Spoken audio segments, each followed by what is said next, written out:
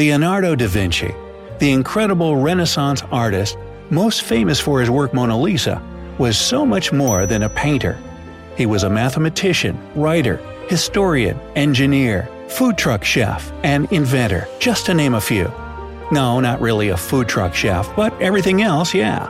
He was a man truly and almost eerily ahead of his time. And here's the proof. First of all, Da Vinci created what looks like an actual satellite image, and he did it way back in 1502, centuries before the first real satellite photos of Earth were taken in 1959. But Da Vinci's map is no snapshot from a satellite or even an airplane looking down at a city as it might appear. It was hand-drawn. How did he do this in an age long before Google Maps or aerial flight was ever a thing? Well, the only way the genius engineer could have pulled off such a feat was by using his creative mind along with tools to calculate degrees and distance. He most likely used an odometer or surveyor's wheel, as it was also called. That means to have created this map, which shows a direct view from above the town of Imola, Italy. Da Vinci would have had to physically walk around the entire city, through every single street and alley, to painstakingly measure all the angles and distances correctly. It's safe to assume that it probably took him a long time to do. With all his measurements and calculations, the artist set to work drawing out the amazingly detailed, accurate, and more importantly, informative map. You might wonder why he'd take on such an immense project. Well, as a military architect and engineer, Da Vinci was commissioned to do it by Army commander and politician Cesare Borgia. But Leonardo's military expertise wasn't just useful for map-making. He also created the machine gun. Now, this isn't the modern-day one you might see in Call of Duty. It looked and worked a bit differently. It was an organ that had 33 barrels. Da Vinci created it because he thought the cannons of the time took way too long to be loaded and fired. This new invention would allow quicker shots to be taken pretty much automatically. This was also a brainchild of his time working as a military engineer for Borgia. Moving away from 16th century military breakthroughs, there's also Da Vinci's robot. Yes, a Renaissance robot. Or, more specifically, a robot knight that he invented probably around 1495. The mechanical knight could sit, stand, and even wave. It was so incredibly designed that NASA even used Da Vinci's plans when they created their robots. When I say he was eerily ahead of his time, I wasn't kidding. Now, if you Google who invented the parachute, it won't be Leonardo's name that pops up. But make no mistake, Da Vinci did create a parachute. His version was simply quite different from the ones we have today.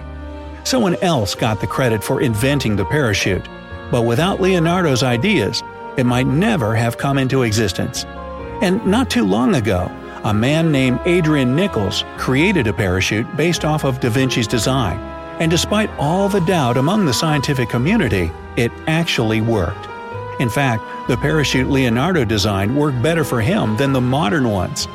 Maybe that taught scientists a lesson that you should never doubt Da Vinci's genius. I'm sure that parachute would be helpful if anyone ever tries to build Leonardo's 15th century helicopter. One glance at the designs, and you probably wouldn't know what you're looking at. A small, pyramid-shaped body under what looks like a water park slide or ramp. But it is basically a medieval helicopter. Leonardo never actually built this machine, but if it's anything like the parachute, chances are it would work. From the skies to the seas, you can thank Da Vinci for inventing the diving suit as well. Again, his design was a lot different from the modern scuba gear we use today. Da Vinci's creation was made out of leather, and it didn't have an oxygen tank attached to the back, but rather tubes coming from a mask up to a sort of a bell that provided air for the diver. Leonardo's diving suit wasn't for recreational purposes either. It was another military invention of his, and it was supposed to help men sabotage enemy ships by cutting holes in the bottom and infiltrating vessels without being seen. Now that's some terrifying ingenuity. Leonardo also invented the prototype of something most of us use every day, the car. Although, once again, it's not the same as the vehicles we drive today. Da Vinci's car only moved forward, backward, and a little to the sides. But it couldn't really be steered in any direction you'd like.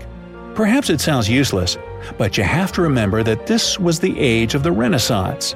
The fact that he imagined a mechanical device that could take you from A to B is outstanding. Albeit, this early car wasn't really designed for transport. He invented it as a kind of theater prop to create cool illusions. This makes sense as Leonardo, at his core, was an artist. All of these inventions show us that Leonardo da Vinci was a dreamer. He imagined people flying like birds, swimming like fish, and conquering enemies in the most ingenious and sneaky ways, of course. Da Vinci was an amazing inventor, painter, and an overall great mind centuries ahead of his time. And without a lot of his designs, our world might look like a completely different place today. So, which of these inventions surprised you the most? Let me know your thoughts down in the comments below. If you learned something new today, then give this video a like and share it with a friend. But don't go anywhere just yet. We have over 2,000 cool videos for you to check out. All you have to do is pick the left or right video, click on it, and enjoy. Stay on the bright side of life.